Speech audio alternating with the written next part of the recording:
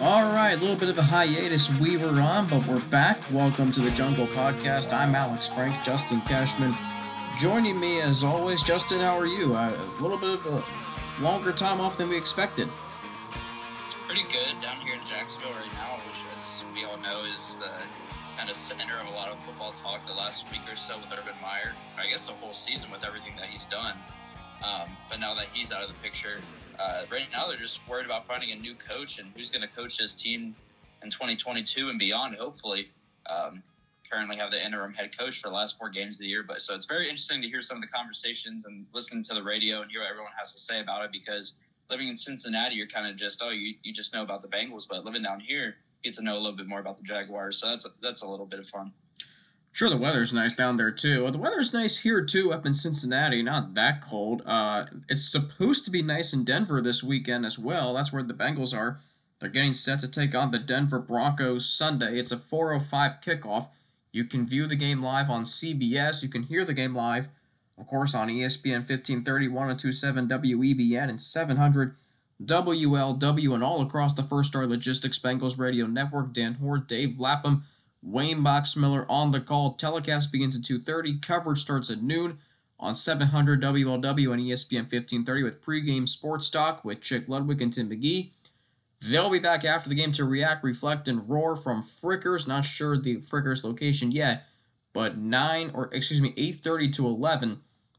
Post-game sports talk on 700 WLW and ESPN 1530. Ian Eagle, Charles Davis, and Evan Washburn will have the call on CBS. A pair of 7-6 teams. The Bengals are 8th in the playoff picture, or 9th, in the playoff picture right now in the AFC. The Broncos are 10th. Justin, that explains right there the significance of this game. Win, and you're still very much alive in the playoff race. Lose, and the outlook would look a lot more bleak. And as we're speaking right now, they're trying to figure out the current status of the Browns-Raiders game because of all the Browns positives. They have, I believe, at least 11 starters on the COVID list, and even more than that, including the backups. So I can't imagine that they don't postpone it. I don't think they'd make the Browns forfeit that game. I'm really not sure. I think that's all kind of up in the air. But if you're a Bengals fan, you really, really, really, really do not want this game to get postponed, because you want the Raiders to go out there and play a Browns team missing half of their starters. That would be great, because if the Browns lose and if the Ravens lose, which the Ravens will not have, at least it sounds like they will not have Lamar Jackson because he has not practiced this week for this weekend's game against Green Bay. And even if they did have him, I'd still take Green Bay in that game. But if both those teams lose those games and the Bengals beat Denver on Sunday, the Bengals will be number 1 in the division, and it's their division to lose. So I know we say every game after the bye is a must-win, but this is really, really a must-win. No question about it, especially after coming off of 2 straight losses to the Bengals and 49ers. And we'll get to all the other action around the Bengals and as far as the playoff picture goes. So we did not record a recap show from the Bengals game against San Francisco, so I feel like we should start there. Let's get to what we think the state of this team is. So Sunday, the Bengals go up against San Francisco. They're losing 20-6 in the fourth quarter. There really isn't much life within the team. But then all of a sudden, as if a flip of a switch or whatever it was, Joe Burrow just starts dropping dimes all over the field to Jamar Chase twice for touchdowns, Tyler Boyd, T. Higgins. Next thing you know, the Bengals tied the game. Robbie Gould, the 49ers kicker, misses a field goal at the end of regulation. The game goes to overtime. The Bengals score a field goal on their first possessions. They have the opportunity to stop San Francisco and win the game, but the Niners go 75 yards on their overtime drive and win the game on a game-winning touchdown to Brandon Ayuk from Jimmy Garoppolo. The Bengals fall 26-23 in overtime. But Justin, it's much more than that. It's the overtime drive itself where Joe Burrow gets the Bengals to the 49ers' 26-yard line in just 3 plays. And so you're thinking, okay, the Bengals are going to maybe win the game right there. And I'm like, okay, take one shot at the end zone. But instead, it's run, and then a sack on 3rd and 3. Justin, since we haven't talked about it yet, what did you make of Zach Taylor's play calling at the end of the Bengals drive in overtime and really throughout the game? Because from the moment they kicked their first field goal on 4th and 1 from the 49ers' 19-yard line, you should have sensed it then that this was going to be a game where the Bengals were going to do a lot of things well, but conservative play calling was going to hold them back from really asserting themselves and winning this game. And I have to say this. So what I've said all season is, especially, you look at the games like Las Vegas where the run game might not work incredibly well in the first half, but you have to stick with it. And you saw in the Vegas game, they stuck with it and it actually paid dividends. I mean, it actually went very well in the second half, and that's primarily why they won that game was because of Joe Mixon the day that he had. And in this game, the running game did not work throughout the entire game. Didn't work in the second quarter, and then it didn't work in the third or fourth. So it was not the running game wasn't getting going at all. So my question is, with Joe Burrow with the hot hand, because we saw it on that touchdown drive to tie the game, he was dropping dimes to Tyler Boyd and T. Higgins and Jamar Chase. He was just spreading the ball all over the field. Why is it your first drive in overtime, you decide to get down that far in the field on the 49ers side of the field, and then you decide to run the ball twice and then set yourself up for a 3rd and 3, which is still manageable. I'm not trying to say that 3rd and 3 isn't manageable, but the way that our offensive line was playing, how poorly they were playing all day long, why would you want to not put the ball in Joe Burrow's hands earlier in that drive, or earlier on that possession, I should say, on like the first and second down? It just made no sense to me. And I don't want to say the play calling was terrible throughout the entire game. Obviously, the 2 dropped punts by Darius Phillips, that was a huge factor in the game. That's why they got so far behind, and they were able to manage and come back, and the defense played well. But when you get into overtime, you have a chance to win the game, and you have a quarterback that has a hot hand. I believe Joe Burrow finished with about 340 yards. Keep it in his hands. Don't take it out. And I know that's kind of the sentiment that everybody on Bengals Twitter was saying is, why would you take it out of your second-year QB's hands? That would have given so much confidence if you could go down the field and throw a game-winning touchdown. And then not only keep yourself in the playoffs, but possibly be first in the division.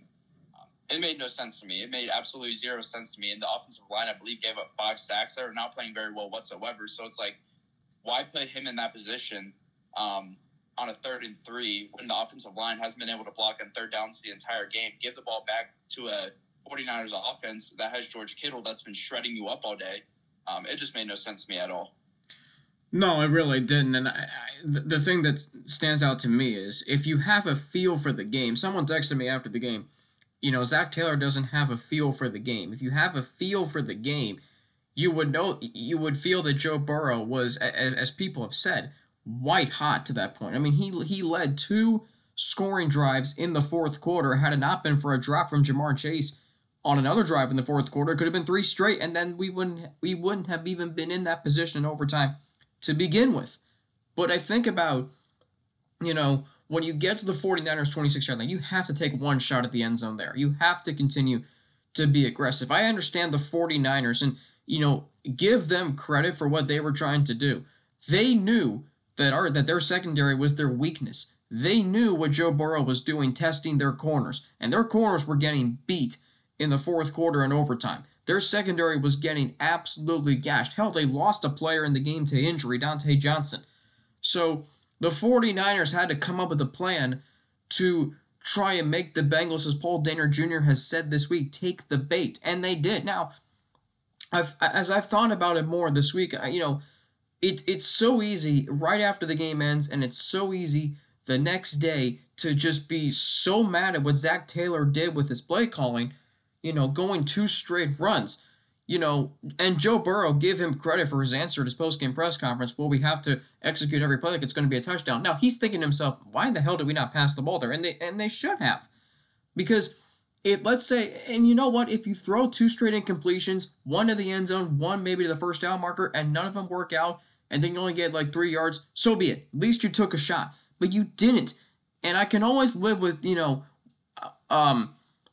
if something did not happen, and as opposed to what could have been if we had done that, because you never know. We'll never know.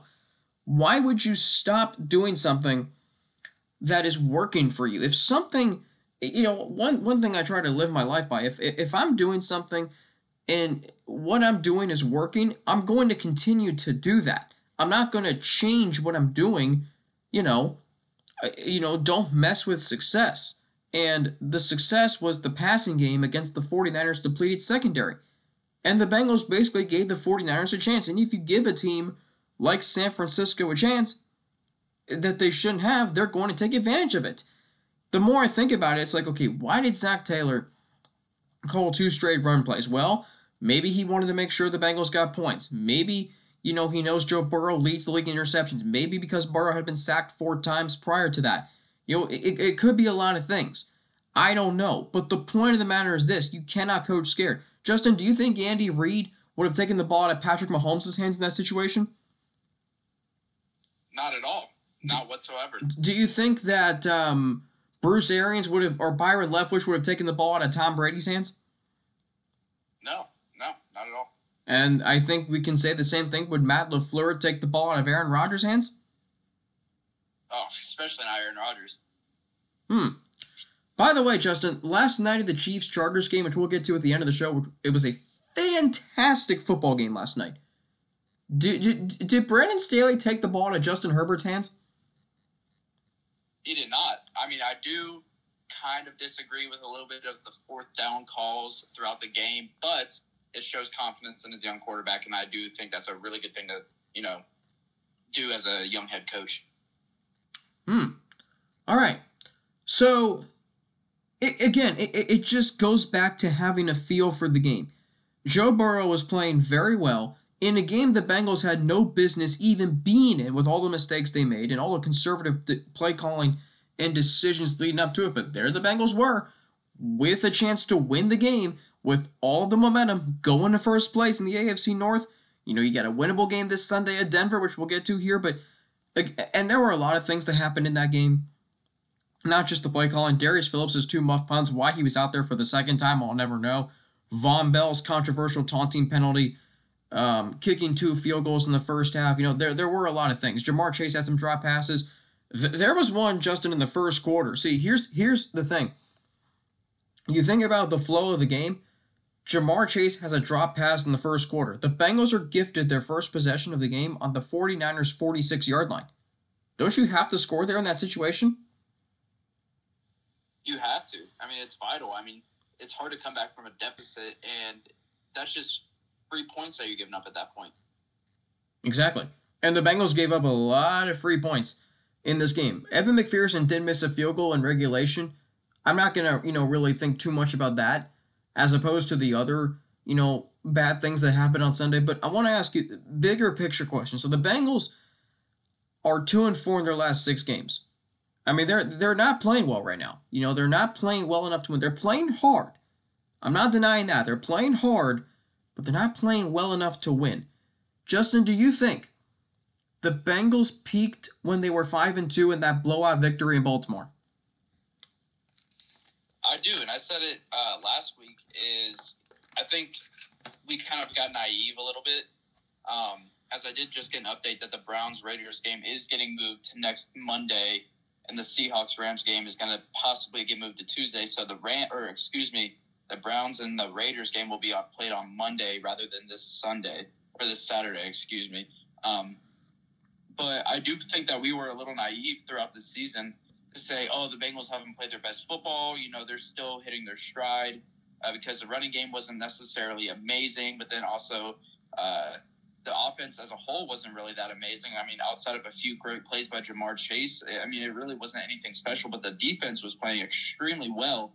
And I think that's why we were 5-2 because, they were keeping us in these games and giving Joe Burrow and this offense a possibility to score the points later on throughout the game because they couldn't get it going in the first half. And some games they did, some games they didn't. And so I think we wanted to believe that the Bengals weren't playing their best football, but looking back on it now, they were playing their best football. And they couldn't get the run game going the past 2 weeks. I mean, they played the Chargers at home. The Chargers defense was giving up the most rushing yards per game on defense, 145 yards per game. And Joe Mixon had about 55 yards. And the offense didn't even go for over 100 rushing yards as a team. So I don't know what it is. I don't know why this rushing game with Joe Mixon already over 1,000 yards. He's obviously having a good season. Why it's stalling out at this point in the season. I don't know if Joe Mixon's dealing with an injury or whatever it may be. I don't know if it's just the offensive line not getting enough push. But this offense clearly is running out of juice. And now Riley Reif, our starting right tackle, is on IR. And Zach Taylor said today he's probably going to miss the rest of the season. So it's it's all coming down. It's all going downhill very fast, and at the worst possible time when you're really trying to make that playoff push. Real quick, where did that notification come in about the Browns, Raiders, and Seahawks Rams games being postponed? Josina Anderson tweeted out the Browns Raiders game, and I believe it was Tom Pelissero who tweeted out that it would possibly be moved. The Rams Seahawks game. And sorry, it was Adam Schefter who said the NFL was discussing switching the Seahawks at Rams to Tuesday. Okay, so as we continue along, so that would mean that instead of this Saturday, it would be just a few days later, Monday and Tuesday, with the Browns, Raiders on Monday, and then the Seahawks and the Rams for Tuesday. Interesting there, and this is a really interesting development here over the last week, where you have teams that have had COVID outbreaks, and really the NFL has done a great job up to this point. Sure, you've had some players test positive and miss games. Ben Roethlisberger missed a game. Aaron Rodgers missed a game. I'm trying to think if any other head coaches missed a game. Mike McCarthy missed a game just a few weeks ago. So this isn't new, but it is a little bit unexpected. Hopefully, it's just a 1 week thing as we head into the stretch run. But going back to some points you made there, Justin, here's what I'm seeing. You talk about Joe Mixon in the run game. They have not been able to get it going the last 2 weeks. Now, there's a combination of reasons why. One is they have fallen behind early in both games. They were down 24-0 before you could blink against the Chargers, and then they, gone off to a slow start against San Francisco. The Niners go up 10-3 early in the second quarter, and the Bengals are going to revert to their passing game just a little bit more. But, the other things are the Chargers and 49ers defensive lines are very solid, and the offensive line, for whatever reason, has just not been able to, make adjustments. And what I'm seeing is, the Bengals coaching staff is not to the point where they're able to counter, the adjustments that opposing coaching staffs, are making in advance. The Chargers coaching staff probably saw the week before that they played the Bengals, when the Bengals ran all over the Steelers and ran all over the Raiders, two teams that the Chargers have played. Okay, they were going to make adjustments.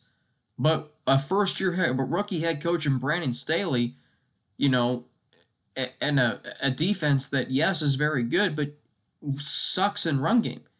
So it's just really a matter of the coaching staff, for the Bengals, being able to make those adjustments as other teams do, counter those adjustments. When you get noticed in this league, I feel like, Justin, and for those of you listening, I'm sure you agree, and Justin, I'm sure you do too, when something works for you in this league, yeah, teams are going to take notice. Look at what teams did to Jamar Chase after week 7. Teams have not played a lot of man coverage against the Bengals since week 7. And the Bengals, they've done okay in the passing game. Burrow has had 2 straight 300-yard passing games, but it's mostly been about the Bengals' run game. So now teams have figured out how to defend Jamar Chase. They're not going to play man coverage.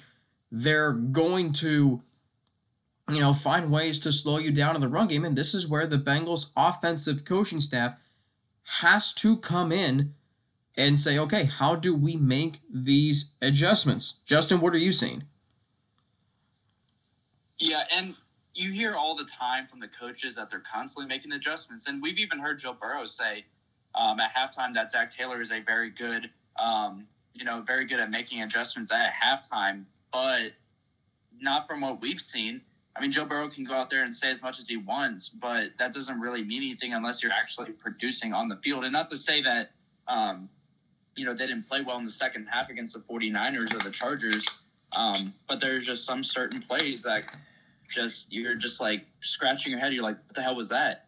But it happens, and it's not just the Bengals. Every team does this. They always preach that they're making adjustments and that they're doing different things, learning off what they did bad and, improving on what they did better or on what they did good so they can be better at it. And every team, sometimes they do well with it. Sometimes they don't. Zach Taylor's no different. But there's a reason why they're 7-6 is because it seems like when they got to 5-2, I think even the Bengals thought that they still hadn't hit their stride, that there's still a lot more for them to do on offense. And I mean, they're not wrong. They still had a lot to do on offense, but they were 5-2. They were 5-2 for a reason, because the things that they were doing on offense were working, and they can't really do a whole lot when it comes to coverage with Jamar Chase. Sometimes it's just the lay of the land, and you can't really do much about it. That's why you have two other wide receivers in T. Higgins and Tyler Boyd, who you can throw to. But I think Zach Taylor just decided to make changes, and he wanted to continue to adapt the offense and change the offense, get the run game going. Okay, it worked for a couple of games, but now you're at this point losing the last two games straight, and it's like, did they do too much to change? I think so. So I think they did way too much to try and keep improving this offense when they didn't realize that the offense is already playing at a good enough level to get them to 5-2. Someone said it to me after the Bengals lost to the Jets. And they said that they would have rather had the Bengals lose to the Ravens and beat the Jets. And I disagree with that because of how good the win was over the Ravens and the fact that the loss to the Jets, while as bad and as egregious as it was, look, that's been happening around the league all season long. The Ravens lost to the Dolphins. The Titans lost to the Texans. The Broncos beat the Cowboys. Throw any other upset in there. The Steelers and the Lions playing to a tie. Whatever it is. The Cardinals losing to Carolina. You're seeing this happen around the league. But the more I think about it, it's the Jets game is a game you should win. The Ravens was a game that the Bengals weren't supposed to win, yet they did. And for a team that's still young and for a team that has a lot of personalities, I'm not saying it's bad. I'm saying, look, they had to realize, and Jesse Bates said after the game at Baltimore that if you didn't think that they had arrived, that they had arrived now. And while I still believe this team can get to the playoffs, while I still believe this team can win the division, I just think, okay, maybe if things had happened a little more gradually, if they had beaten the Jets but lost to Baltimore, if they had, if it had been that way around, they'd be 5-3 still. But no. And then I was asked by Tim McGee on Sunday, are we expecting too much of this team? And that's why, yes, 7-6 is disappointing given that this team was 5-2 and all of the talent this team has, and they're not using it, and it's not winning games. When you think about it, the Bengals have lost 4 of their last 6 games, and 3 of those games are winnable. This team could be 10-3 right now. Instead, they're 7-6. Now, on one hand, you can say, well, we didn't really expect much of this team coming into the season, but then we saw the 3-1 start. We saw the close call with Green Bay. We saw the blowout in Baltimore that got them to 5-2. We saw the blowout at Pittsburgh that got them to 7-4. So it can be, yes, we expect them to be 7-6. We're happy with the progress being made, but on the other hand, it's like, well, the Bengals could be better given how they played and the fact that they're still blowing these games. Justin, when you think about where the Bengals are right now, did we expect this? Are we disappointed, or is it both? I think if you were to ask me this before the season even started, with a chance to be first in the division, be 7-6, and have a chance of making the playoffs, I'd say, oh, that's amazing. That's way better than what I thought we might be.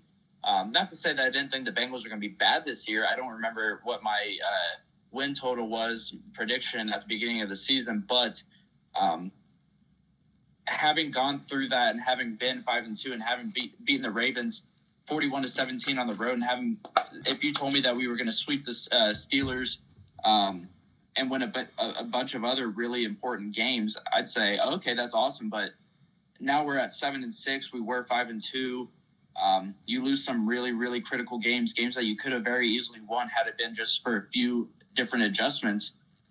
It's very upsetting. It's very disappointing. And I don't want to say, I was telling you before the show that it's almost like in other seasons with the Bengals, you kind of get to that point where it's like, once you realize they're not in the playoffs and they're not really playing for anything, you kind of get to that point where it's like, you still care. You still want them to do well because that's your favorite team. But on the other hand, you're almost like, this is hard to watch because they're just getting blown out every weekend and they're not playing well. And it's like, what's the point of watching them? But you continue to watch them. And I'm obviously not at that point because we still have a chance to be number 1 in the division come this weekend, or I guess after Monday, after the Browns play the Raiders, if they Browns lose and the Ravens lose and we win.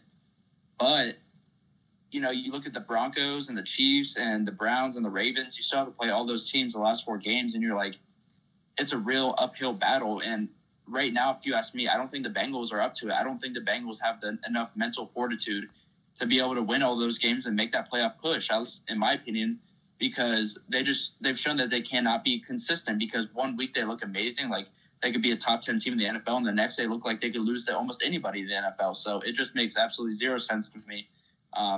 Right now, I'm just kind of hoping for the best, but expecting the worst, if that makes any sense. Well, given what this franchise has done, I mean, you are hoping for the best, but you have seen it end in ways that you don't like. And, I go back to this team right now was reminding me a lot of that 2011 team. That team started off 6-2, and the next thing you know, they lose 4 out of 5 and they get to 7-6. This team started off 5-2. They're now back to 7-6. So, there's still a lot that can happen. I think the Bengals can definitely win their next 2 games, get to 9-6. And then it's like, okay, you beat Kansas City, then hey, all that worrying was for naught, because the way it's shaking out right now, 10 wins should net you a wild card berth. The Chargers lost last night. They're 8-6.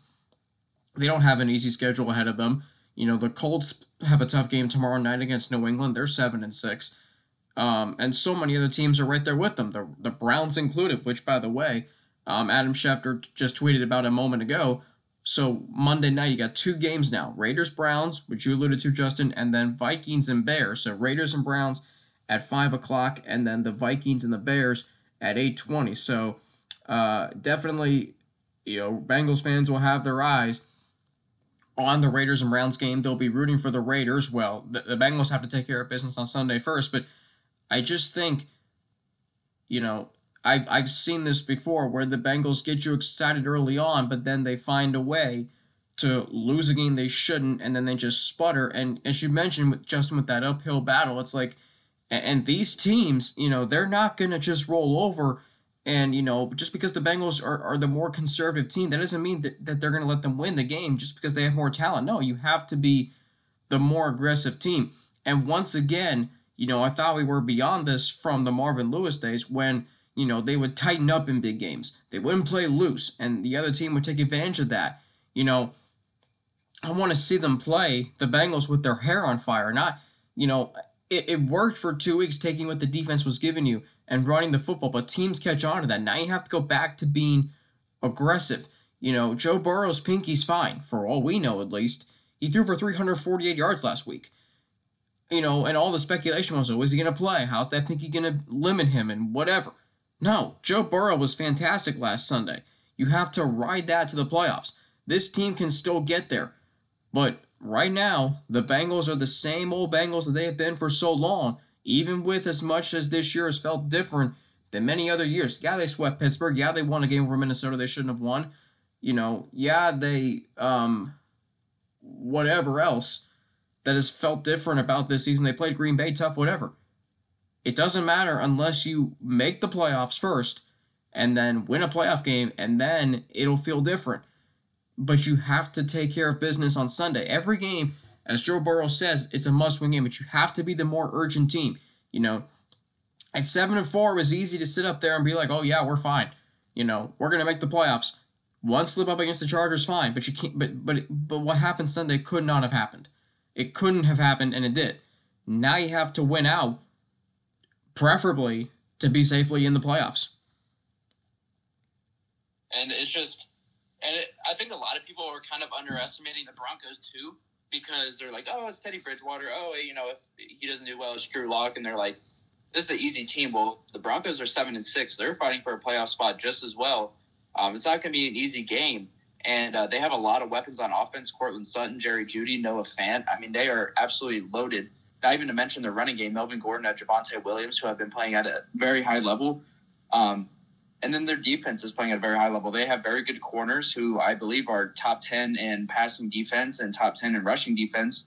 So it's going to be a very tough game on the road. Historically, Denver is not a very easy place to play at, especially if you're the Bengals. So, I mean, you got to take care of business, but you can't – I mean, you're obviously hoping for the Ravens and Browns to lose and the Steelers too, because they're right in the mix of everything. But you can't take this game lightly. You really have to go in there like your hair's on fire and actually, try and win that game to the best of your ability rather than counting on everyone else to lose.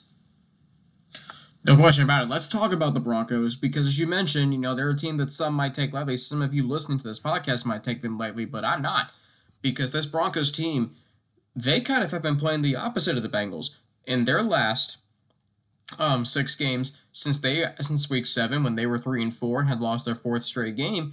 They've gone 4-2, and you may not realize that, but they have 4 wins in their last 6 games. And by the way, their wins are no slouches either.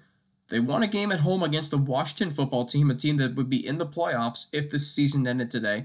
They won a game at Dallas. Dallas is the leader of the NFC East right now by 3 games. They won a game against the Chargers, who are currently 8-6. And they won a game and they blew out the Lions, which is what they should have done. So you can say what you want about them, that they don't have talent, that they're boring to watch, whatever. I know we've said that before. But this is a good Broncos team, and it's a team that is not going to, let the Bengals just come in and run all over them and run them off the field, right? I mean, you would hope not. The only thing that I'm really worried about is obviously our linebackers, having Logan Wilson out, having King Davis Gaither, who hasn't played in a very long time. And then, but you think about our backups. Clay Johnson isn't playing. Joe Bacci, I believe he's going to be the starter next to Jermaine Pratt, and then the other 2 guys are just going to be practice squad guys, Austin Calitro and Keandre Jones, who we really don't know where we're going to get from them. So if you're having those guys go up against Melvin Gordon and Javonte Williams, 2 guys who both had, especially coming off last week, they're on a high. Man, they played very, very well against the Lions, which I guess really isn't saying all that much. But that's going to be a huge matchup. And if the Bengals can't take advantage of that, or at least play competent enough to stop the run, then I could very easily see us losing a game like we did last week. It's going to be about the Bengals being able to defend that middle of the field, and we heard about it after watching what George Kittle did to the Bengals last Sunday. 13 receptions, 151 yards, and a touchdown. My goodness. And then you're going up against, your tight end in this case is Noah Fant, who has 53 catches, doesn't have very many yards after the catch. The Broncos, Justin, are a team that reminds me a lot of the 49ers, in that they're going to play a lot of their offense within the chains. They're not necessarily going to take many deep shots down the field. In fact, I think only 2 of their touchdowns this season have come from 16 or more yards. So they're a team that likes to run the football. They like to grind you out. They like to milk the clock, and then they're going to punch it in the end zone. They have a very good red zone success rate when they get in the red zone and turning them into touchdowns. I think it's over 80%. So this is a team that if you aren't fundamentally sound against them and you overlook them, they will make you pay. Very similar to the Jets. The Bengals took them lightly, and look what happened. They can't do that in this week, and hopefully by now we've reached a point in the season where Zach Taylor knows who the personnel is and how to call plays to utilize them, and B, you're at a point where you can't take anybody lightly. The next 4 games are against teams all above 500. If that doesn't, stress the sense of urgency enough, I don't know what will. Yeah, I don't know either. And just having, knowing your schedule at the end of the season, if you can't beat the Broncos, then you're not going to be able to beat the Raiders, Browns, or Chiefs, because those are obviously, I think, 3 tougher games than the Broncos are. So if you can't beat the Broncos, then you might as well just say goodbye to your season, because this is kind of the game. This last 4-game stretch, this last quarter of the season, this is the game where you're saying, okay, we win this game, we're back on track. We've beaten the Ravens once before. Yeah, we lost to the Browns the first time around, but you never know with the Browns. And Baker Mayfield and the way that they've been playing this season, it's really kind of up in the air. It's kind of 50-50. The Chiefs, obviously that'd be a very tough game. Number 1 team in the AFC, and they are playing at a very high level. So you really need this game to kickstart a run. And if you lose this game, then it's going to be really tough to come back and try and beat Baltimore, Kansas City, and Cleveland. Yeah, you want to be in a position, and looking at this bigger picture, 4 games, you want to be in a position where you're not facing Kansas City 8-7 or 7-8. If you go into that game 9-6, then you have a little bit of breathing room. It's one of those games where I want to say you can play with house money, but I really shouldn't. But it's one of those games where, if you take care of business against Denver on the road, a team you should be, and you take care of business against Baltimore at home, a team you should be. Baltimore right now, Justin, and we'll talk about this more next week, Do you fear Baltimore as much as you did the first time the Bengals played them? Not whatsoever. And I don't care if Lamar Jackson's back there at quarterback. I don't care if it's Tyler Huntley. I do not fear them whatsoever. Um, and I hate to say it because, yeah, they have had a lot of injuries, so I think that does kind of play a part in it. But even with the injuries, they should. I mean, people are still expecting them to be a very good football team. And we absolutely beat the brakes off them the first time around on the road. And Lamar Jackson, I mean, you saw it. He has a capability of turning the ball over several times in a game. I mean, he threw for 4 interceptions against Cleveland. I'm not saying that we looked good against Cleveland, but my God, he looked absolutely horrendous. But somehow they still managed to win that game. And then they lose against Pittsburgh, a team that we smacked on twice. So, I mean, but then again, it is a weird AFC. I mean, like, you can't always say, oh, well, this team lost to this team, so we should be able to beat this team. No, it's just not like that. I don't fear Baltimore. I really don't fear Cleveland whatsoever. Yeah, they beat us 41-16, but should I fear them? No, I don't fear Baker Mayfield. I don't fear the Browns, and I definitely don't fear the Steelers. So it's kind of weird because you're like, okay, we're 7-6. We're third in the division. We should be fearing these other teams, but at the end of the day, I really don't. Well, I mean, I think you have to be a little weary of Cleveland because of what they've done against the Bengals the last few times those two teams have matched up. Baker Mayfield, for whatever reason, has the Bengals number, and we saw that earlier this season when all the momentum felt like it was away from Cleveland, and the Bengals were going to have a big bounce back game against them in Week 9, and then the Browns ultimately boat raced them out of their own stadium. So you do have to fear them a little bit. I mean, do I think the Bengals can beat them the second time around? Absolutely. You just never know. Like, you're still struggling to figure, to figure your team out, but you're at a point now where, every single game matters. I said last week it's getting late. Yeah, the San Francisco game was a wake-up call because it is getting late, and you're sensing the wall starting to cave in a little bit. You've gone from being at the top of the AFC to being in, ninth place now? Yeah. I mean, if you can finish the season, though, winning 3 of your last 4 games, if you get to 10-7, that means you would have gone 5-5 since your 5-2 start. And for a young team, look, that is good. It could be better, yes. But listen, like I said, again, did we expect this team to be as good as they were to start the season? I don't know. Let's go to Denver and talk about Teddy Bridgewater and our opposing quarterback thoughts segment of this preview show. Justin, obviously, for me and for those of you listening, he is one of the most likable players in the league. He doesn't make a lot of headlines. He goes in, he does his job. He's had, when he's been on the field, outside of maybe a bad stint at Carolina last year, a very productive career. Took the Vikings to the playoffs in 2015 with an NFC North championship. If it would have been for one of the most horrific injuries in recent history in 2016, who knows where he would be now? He might still be with Minnesota. He has a 5-game stint with the Saints. In 2019, he fills in for Drew Brees. He wins 5 straight games and looked very, very good doing so. So he's had essentially maybe a journeyman's career, but at the same time, he's made an impact on every team he's played on. Now this year, as the Broncos full-time starter, he missed 2 games. Did he miss 2 games? No, he has not missed 2 games. Excuse me. He's just under 3,000 yards passing. He's completing 67.6% of his passes, 18 touchdowns, 7 interceptions. He's not a big-time explosive playmaker like a Mahomes, a Herbert, or a Joe Burrow. But, Justin, he's an effective quarterback. So what do you see from Bridgewater? I think he's a game manager. That's how I would describe him. He needs a very good run game, which he has with Denver. Like we mentioned, Melvin Gordon and Javonte Williams, the rookie out of North Carolina, have had very good seasons. Melvin Gordon, I don't think is the running back he used to be, but he's finding success there in Denver. They have a very good offensive line. He's one of those guys that he's not going to wow you with his arm. He's not going to wow you with his accuracy, but what he can do is with a very good run game and, above average wide receivers, he can win a lot of games. And we saw that when Drew Brees went down with his thumb injury in that LA game where he smashed his thumb on the side of Aaron Donald's helmet. And Teddy Bridgewater came in and won 5 games. He was 5-0 in those games. I believe it was 5-0. And so, obviously, the Saints at that time had a very good offense, very good run game with Alvin Kamara and very good wide receivers, especially Michael Thomas. And that's kind of where he finds himself in Denver, where he's surrounded by very good talent, and especially having a very good offensive line. It's going to help you a lot. And that's why they're 7-6 with a chance to go into the playoffs, because if Denver had a below average run game and below average wide receivers, this team would probably have 3 or 4 wins. But with Teddy Bridgewater, what I would consider a game manager, and having those weapons, they're playing very good football, and they have a very good defense on the other side of the ball. So they're not a team that we can take lightly. They're just as hard. I mean, we need to treat this game as if it's a Super Bowl. Every player's kind of saying that every game from here on out, we have to treat like a playoff game. We have to treat like a Super Bowl, and this game is no different.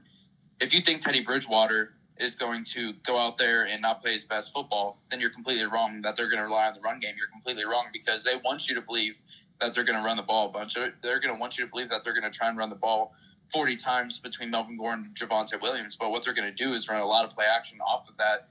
Find Cortland Sutton, find Jerry Jeudy, those guys that you know can be those deep threats down the field.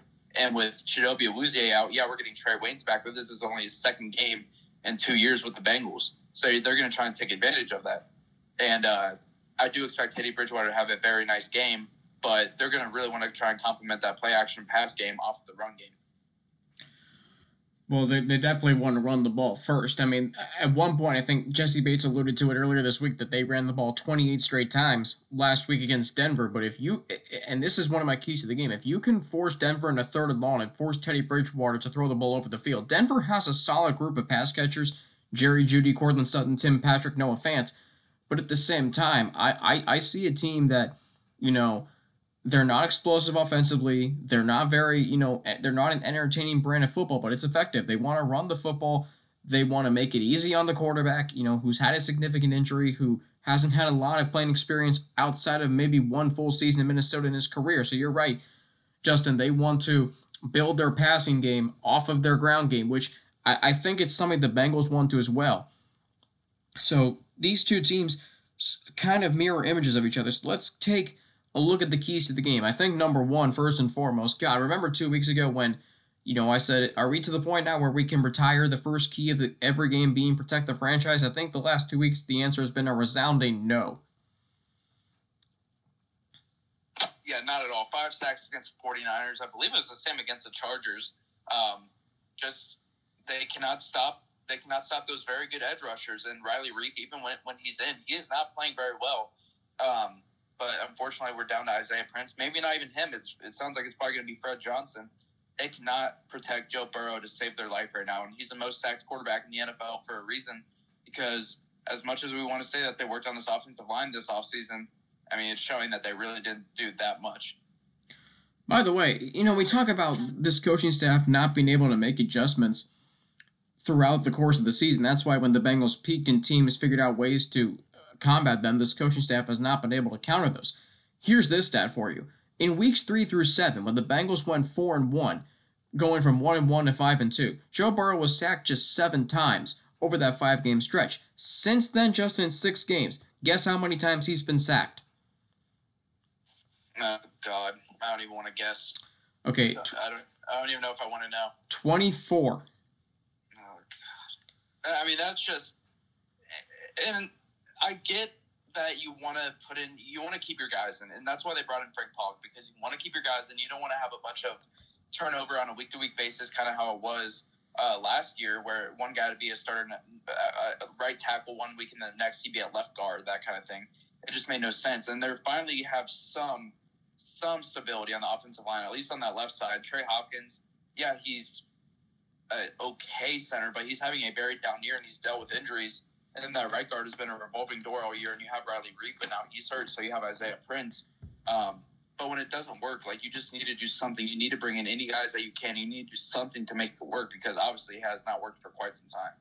No, and that's the thing, too. Frank Pollock was brought back here for 2 things. 1, because of the success the offensive line had with him in 2018, and along with that, 2, is his ability as the run game coordinator. You would think that over the last 2 games, and I get it, they fell behind the Chargers 24-0, so you're not going to run the football very much in that situation. But against San Francisco, you're only down 10-3. Why aren't you running the football? Why can't Frank Pollock make these adjustments? He was brought in for a reason, and he hasn't made any adjustments the last 2 weeks. That's the most maddening part about this. I mean, as much as I think everyone likes Frank Pollock, you got to admit that bringing him in can only do so much. I mean, at the end of the day, he can teach guys different techniques and he can teach them different things and bring in certain guys or have some input on the guys that they bring in on the offensive line. But at the end of the day, he's not out there on the field, and the guys that are not playing very well. So it's, you want to give crap to Frank Pollock, but he only has so much pull and so much lean, and he only has so much to work with. And when you have guys, in and out of IR with injury or just guys that haven't been playing well, it's very tough to deal with. But why haven't they been able to make those adjustments? Because again, we view Frank Pollock as this offensive line coaching god, given the last 2 years the Bengals put up with Jim Turner and we put up with Jim Turner as fans. So why haven't they been able to make these necessary adjustments? I think Zach Taylor kind of has that mentality where it's like he just wants to stick to his guns and stick with his guys. And I think he definitely has made adjustments because during the first 2 years with Jim Turner, I think Jim Turner had more of a say and who's going in each week at offensive line, and Zach Taylor just kind of ran with it. But now in his third year, Zach Taylor wants some stability, especially after Joe Burrow's terrible knee injury. He wants some stability at that offensive line, and I think he just is eager to keep his guys in that he thinks are the best players. But at the end of the day, it's like it's obviously not working, so you need to do something in there to fix it, and I think he's just being stubborn at this point. Well, okay, let me ask you this. Why hasn't Jackson Carman played, and when he was playing well at times? It was weird because on one hand they said he had like a back injury, but then I thought that he was fine from that, and then he would miss some practices, but ever since then, like, you haven't heard anything from him. He was your second-round pick. I mean, it was a second-round pick, and he's not playing at all. He's a third string. And even with injuries and people going down with COVID, you haven't heard anything about it. You haven't heard anything about Jackson Carman. I mean, he's kind of an afterthought. You almost forget that he's on the team. And they're saying that Hakeem Adeniji is playing so well at right guard. Well, from what I've seen the last couple of weeks, he's not playing well at all. No. So why would you put Jackson Carman back in there? I mean, if you really believe in these guys enough to draft them with a second-round draft pick, why would you not play them? And I get that you drafted Hakeem Adeniji 2 drafts ago, but that shouldn't make any difference. I mean, you drafted a guy in the second round. He was playing well while he was in. And then I don't know if it's injury or I don't know if it's because he's out of shape. I don't know what it is. But the result on the field was it was yielding good results. And the last few weeks, I should say more than the last few weeks, have not yielded good results. And he's still not getting any push up the depth chart. And it makes zero sense to me. It makes zero sense to me because here you're going to start as you said, Justin, you're going to start a 6th-round draft pick over a 2nd-round draft pick, a 6th-round draft pick out of Kansas, for over a 2nd-round draft pick out of Clemson that's been one of the most consistent college football programs in the last 7 years. That's what you're going to do? Like, you feel like we don't even hear Jackson Carman's name. When was the last time you heard Xavier Su'a-Filo's name? Is Xavier Su'a-Filo even healthy? I mean, is he even eligible to play? And go ahead. I would feel like if he was even eligible to play, you would at least hear his name somewhat mentioned in the conversation at guard. But it's not. I could not tell you the last time I even thought about Xavier Su'a-Filo. This is the problem, and this is one of my concerns going into the season. The offensive line, when you have Jonah, Quentin, Trey, like it should be Jackson Carman and Riley Reith, those 5 offensive linemen, that's a good group of offensive linemen right there.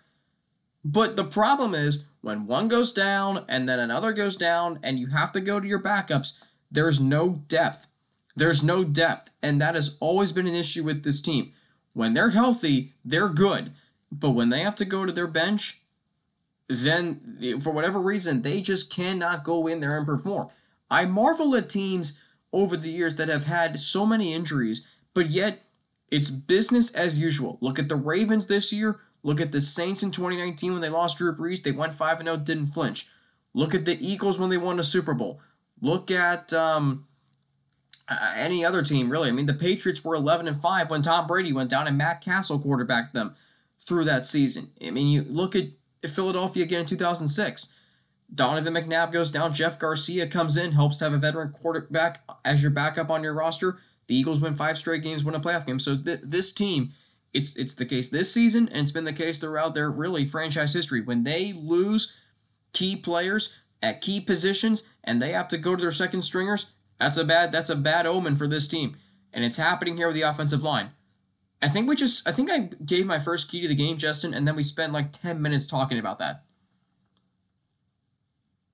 Yeah, I think so. I mean, But it's legitimate concern. 2 through 4 keys to the game for me. Number 2, the tackles have to be sound. They have to be able to, withstand Bradley Chubb and Draymond Jones, if Draymond Jones even plays.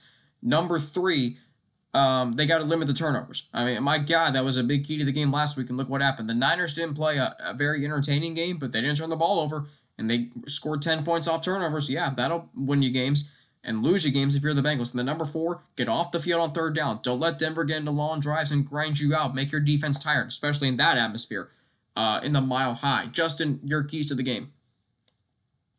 Number 1, protect the franchise as always. Number 2 is stop the run. I mean, do what you can do. You need to schematically, if you're Lou Anarumo, you need to do something about your linebacker depth. I mean, at the end of the day, you don't have your starters. You have a bunch of backups, guys who were on the practice squad just a week or two ago. And you have to do something about Noah Fant. You have to do something about all those passes over the middle because, like you said, they don't throw it down the field very often. Teddy Bridgewater is not the quarterback that's going to take a bunch of deep shots outside the numbers. They're really a team that wants to go over the middle, beat you in the run game. These linebackers really, really have to step up. And on the other side of the ball, I could say the same thing because Kenny Young, who is their typical starting inside linebacker, is not set to play. He did not practice today. He has a concussion. But you also need to take advantage of the run game because Draymond Jones is out, their best defensive lineman. I mean, you could argue Bradley Chubb, but he has not played very much this year because of injury. And I don't even think he's registered a sack so far in the season. So Draymond Jones has been easily their best defensive lineman this year. I believe he has 5.5 sacks. He is a force. So if you're Trey Hopkins and you're Hakeem Adeniji or whoever ends up getting the start at right tackle or right guard, whatever it may be, you really need to take advantage of that because you don't get these opportunities too much. And I know that the running game didn't turn out very well the last couple of weeks, but if you can get it turned around this week, get that run game going again, get Joe Mixon going again, that would be huge. Let's get to our players to watch. I mean, you can name a handful of players on both sides of the ball. For me, for the Bengals on offense, I'm going to go with Isaiah Prince because he's starting in place of Riley Reiff this week. He's going to have a tough matchup against whomever it is that he's going up against, Bradley Chubb or Draymond Jones. For the Broncos on defense, it is Bradley Chubb, Draymond Jones, and then Patrick Surtain. Broncos on offense, the 2 running backs, and Noah Fant. And then for the Bengals on defense, it's their linebackers and I was going to text about the game on Monday between the Raiders and Browns. So for the Bengals, it's their linebackers and then their interior defensive linemen, B.J. Hill, DJ Reader, Larry Ogunjobi, stopping that run or whatever's going middle of the field right at the line of scrimmage. Justin, what say you? I think I'll get to my individual guys on offense and defense for the Bengals, but I think overall the most important guy that's going to be on the sideline, on the field is Zach Taylor. What is he going to do in the absence of Riley Reiff and Chidobe Awuzie and 3 or 4 of your linebackers who are injured? What are you going to do? Are you going to just sit down and fold and then end up missing the playoffs and just say, okay, well, maybe next year? Or is he going to say, okay, no, we have a real shot at winning this division and making it to the playoffs? That's my big thing is can he handle some success? We haven't seen it so far this year. You're on a 2-game losing streak. Can you turn it around and get this team back on track with 3 really big games ahead of you? Offensively, I'm going to say it's going to have to be Trey Hopkins because he's not going to have Draymond Jones to block. He's not going to have one of the best interior defensive linemen in the NFL right now to block against. So can they get some push up on the front of the line and get this run game going? Because he's a guy who I was really having high hopes for this year. He has not played up to his potential at all. Missed a couple of games with injury. And I know he missed a couple practices this week due to a non-COVID related illness, but he's projected to play. And can he actually take advantage of a guy that is playing at a very high level, Draymond Jones being out, and get some push and get Joe Mixon to have a very good game like he's shown that he can so far this year. On defense, I'm going to have to say Jermaine Pratt. Jermaine Pratt has been our best linebacker all year. Even when Logan Wilson was playing, Jermaine Pratt was kind of the forgotten guy, but Jermaine Pratt is playing like one of the best defenders, one of the best linebackers in all of football right now. I don't care just the AFC North, just the AFC. No, Jermaine Pratt, in my opinion, is playing like one of the best linebackers in all of football. He's playing at a very high level. Can you get the other guys who are just coming off the practice squad, guys who he's not familiar playing with, on the right track, and can he get them to have success? Defensively for Denver, I'm going to say Justin Simmons, 5 interceptions on the season. I believe that's second or third in the NFL, playing at a very high level. They're going to have to attack down the field because, like I mentioned earlier, they have very good corners. They have a very good defense. But you need to connect down the field because it's shown that when they do that, they can win games. Jamar Chase had 2 long touchdowns this past game. Yeah, they weren't 60, 70 yarders, but they were 25, 30 plus. They obviously have very good success with it, and you need to connect with T. Higgins down the middle of the field like they've been able to the last couple of weeks because that's really is what's giving them success. And offensively for Denver, I'm going to just say the run game, Melvin Gordon, Javonte Williams. Can these linebackers of the Bengals stop them? Because these 2 guys are playing at a very high level. It's a very good 1-2 punch, maybe the best in all the NFL. How are the Bengals going to stack up against that, and can they get some push on Denver's O-line to stop the run game? It's interesting to me, the battle between the Bengals wide receivers, who all have at least 50 receptions, 600 yards, and 2 touchdowns, against the Denver secondary, which, as you mentioned, Justin, it is very solid. Justin Simmons, Bryce Callahan is expected back this week. Could have gone last week, but the Broncos said they wanted to give him an extra week of practice before he comes back, so he'll be back this week. And then the big player, Patrick Surtain. Patrick Surtain II. Justin, do you remember, and for those of you listening, I'm sure you do, if you followed LSU football back in 2019, Justin, remember when LSU played Alabama, what a premier matchup on the perimeter was? Oh, I remember Chase and Surtain. Okay. That was a big one. Yeah, it was. Think about this, Justin. Think of all the players that played in that game that we're going to see in this game on Sunday. Just think about that for a minute. The Broncos have Patrick Surtain and Jerry Jeudy. The Bengals have Joe Burrow and Jamar Chase. I'm just thinking about the players that were on the field in that game that we're going to see in this game on Sunday. It is kind of unique to think about. Sorry, can you hear me? Yeah. Oh, yeah, no, they're all very important key players, and they're not just backups. They're guys who we're not going to not see playing. They're guys who are going to have a huge impact on this game and could decide the winner or loser of this game. By the way, do you know Chase's stats from that game 2 years ago in Tuscaloosa? I do not. I'm going to guess it's a lot. 6 receptions, 140 yards, and a touchdown. Hopefully that's what he's going to bring on Sunday. Well, and in thin air where the ball can fly, yeah, that's what you hope for. And Jamar Chase, by the way, milestone watch coming into this game. Jamar Chase, Justin, needs 23 yards, just 23 yards, to pass A.J. Green for the most receiving yards by a Bengals rookie in franchise history. The record for an NFL rookie is also within reach somewhat, 1,488 by Justin Jefferson last year. Did you sense Jamar Chase got back on track a little bit on Sunday against the 49ers, especially in that fourth quarter? I think so. It just, what really is beneficial is when Joe Burrow and Jamar Chase kind of have that, just that connection that you don't even need to speak. You could just know what a guy's thinking. That's what happened with that first touchdown is on that 4th and 5. Joe Burrow escaped out of the pocket. He threw it one way, and Jamar Chase he knew what Joe Burrow was going to do. He decided to run the other way, and it ended up being a touchdown. It was a great play by Chase to stay in bounds and catch it, and that's just a connection that we were hoping for, and that's what we got on Sunday. Hopefully we get that again this Sunday. Jamar Chase, 10 touchdowns this season. He is tied for the AFC lead in receiving yards and touchdowns, I believe. He's got 55 receptions as well. So, he's been having just an unbelievable rookie. Is it 55 receptions? He's been having just an unbelievable rookie season. All right. This game, Justin, will be decided where? It's going to be the linebackers for both teams because both teams are missing very important players at that position. Kenny Young for the Broncos, and then obviously damn near the entire linebacker group for the Bengals outside of Jermaine Pratt. So I think that's what's going to be huge. Both positions stopping one another's tight ends and the run. That's what's going to determine this game. By the way, 60 receptions. I should have guessed that correctly. 1,035 yards and 10 touchdowns. He leads all rookies in receiving yards. He's 5th league-wide there, and he's tied for 9th league-wide in touchdowns. um, with 10 receiving touchdowns. So he's closing down team records for both catches and receiving yards. So I mean, he's been having just an unbelievable season. And as you mentioned with the Bengals linebackers, that's the key to this game for me. Um, with the Bengals defense versus the Broncos offense, but the other way around, it's going to be who wins the battle between the Bengals receivers and Broncos secondary. That's to me where this game will be decided. Game picks, an all important game. Excuse me, between these two teams. I've seen both teams get picked to win this game. Excuse me again, Justin. What about you? It's it's very hard. This is one of the toughest matchups this year with the Bengals because both teams obviously are fighting for a playoff spot. Both teams with the exact same record. Denver is always a very tough place to play.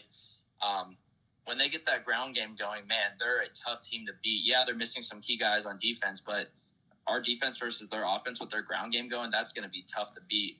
I think it'll be a very close game, like I predicted for a lot of these games, because Joe Burrow, just even if they get blown out early, they always seem to come back with Joe Burrow, the god of Cincinnati, bringing them back into it. I think Denver Broncos, it's going to be a little too much to handle for the Bengals. They're not going to be able to capitalize off any success that they've had this season. They're going to go to 3-game losing streak. I'm going to say 31-28 Broncos.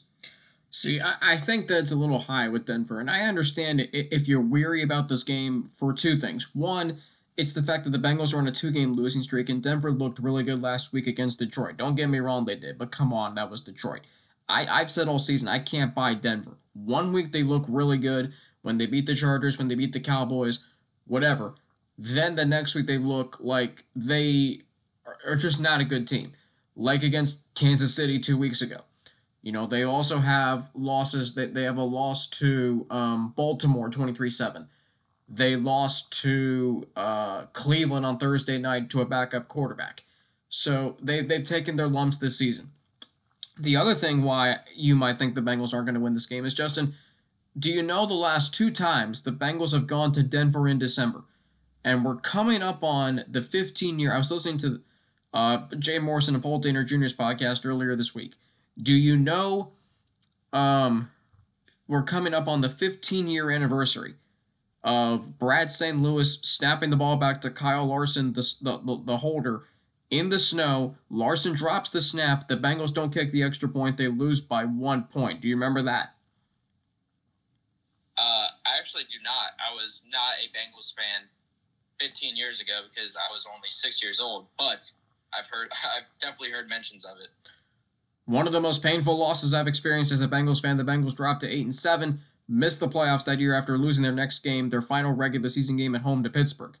So that's 2006. This, Justin, you should remember. 2015, Monday Night Football, Russell Bodine, bad snap on the shotgun back to A.J. McCarron.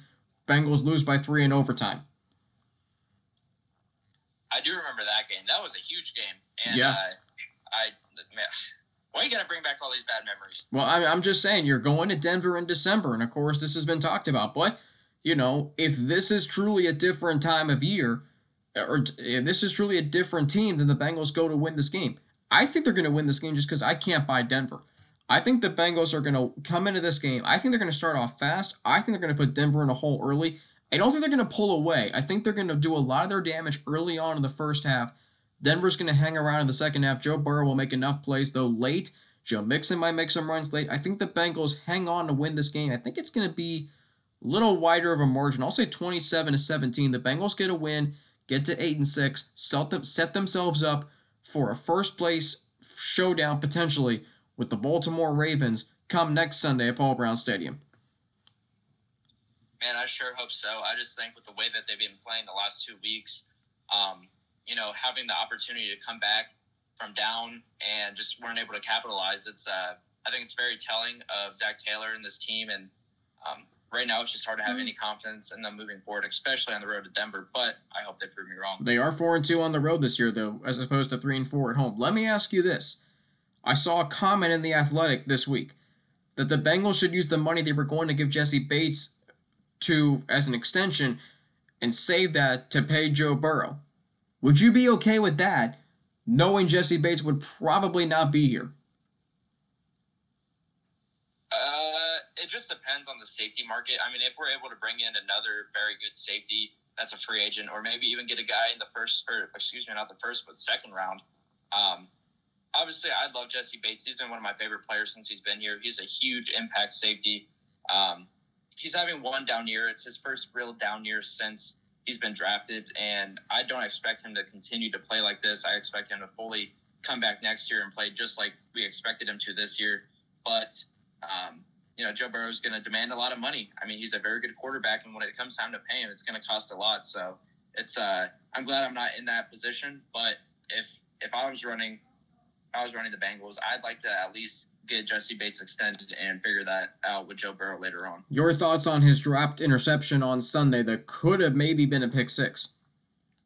I think it's kind of a representation of his entire season was, he's been close to making a lot of big plays this year, but he just hasn't been able to capitalize. Same with a lot of the players on this team and just the team as a whole. They get in these big positions and they get in these big spots, and sometimes they're not able to capitalize. And I think that's just kind of a representation of this entire season. And, you can't just put that game on Jesse Bates. I mean, yeah, it was a huge impact play or it could have been a huge impact play and won the Bengals the game. But at the end of the day, they had 2 muffed punts and too many mistakes that you can't just blame the game that on him. I agree with that. But again, if you're trying to steal a game there and you're a big-time safety, which we think of Jesse Bates, at least we thought we did, I think you have to make that play. Week 15 overall, Justin, no, there's been some updates now. The Raiders and Browns likely getting moved to Monday night at 5 o'clock. The Seahawks and Rams may get moved. Possibly Washington and Philadelphia moved as well. But other than that, it's all systems go. No capacity reductions in any NFL stadium hosting the game this week from what I've heard of. It started last night, Week 15. Justin, how about that game between the Chiefs and the Chargers? Patrick Mahomes reasserting himself as the best quarterback in the AFC West, and the Chiefs, 7 straight wins. Remember when we were talking about what's wrong with Kansas City? I don't think we need to be talking about that now. 3-4, but on a 7-game winning streak, first in the AFC, and the best was even Travis Kelce throwing up to UC and talking about the Bearcats after the game and after his game-winning touchdown. So that was the best. And I mean, for as far as playoff implications, I think we wanted the Chiefs to win just because they're 9-4 going in that game, and the Bengals have a better chance of jumping the Chargers than they do the Chiefs. Chiefs 10-4. They host Pittsburgh next Sunday, a marquee game there in Kansas City. The Chargers are now 8-6. Their remaining schedule, if I can find it, their remaining schedule is they're at the Texans next Sunday, so you think that's a win there. Then they're at home to face the Broncos, and then they're at the Raiders, so certainly another loss potentially in the cards for them. But don't forget the Chargers have the tiebreaker over the Bengals if the two teams finish with the same record. The Chargers are 2 games behind the Chiefs for first place in the AFC West. Other games you are looking forward to this week, Justin? I'm looking at the Steelers-Titans game. I think that will be a very interesting game. Obviously, Steelers are still playing for a divisional lead, first in the division and a playoff spot, and the Titans at 9-4. Some people think that they're overrated. Some people think that they're perfectly rated, and I think it'll be a closer game than what a lot of people think it will be. Steelers obviously have not been playing incredibly well, but they found themselves in some games, even if they're down very big in the first half, i.e. the Vikings game.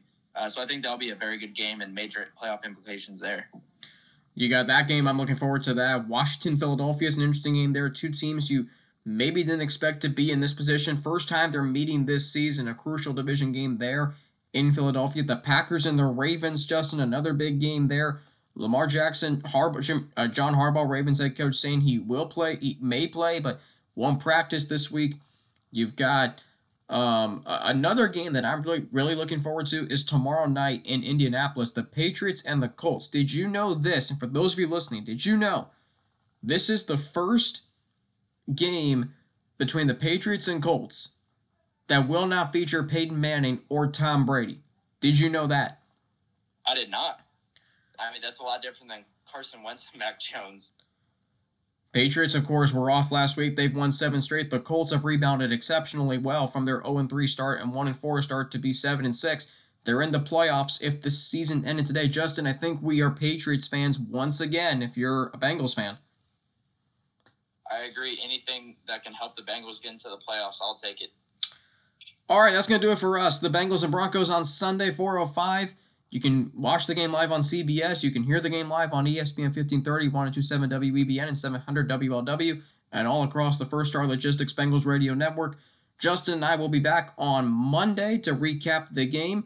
Bengals and Broncos, both teams 7-6. Both teams in the hunt for an AFC wildcard berth, maybe division titles in their respective divisions. But, I mean, it is getting late. These games are must-wins, as Joe Burrow says. For Justin Cashman, I'm Alex Frank. You have been listening to the Welcome to the Jungle podcast. We will talk to you very soon.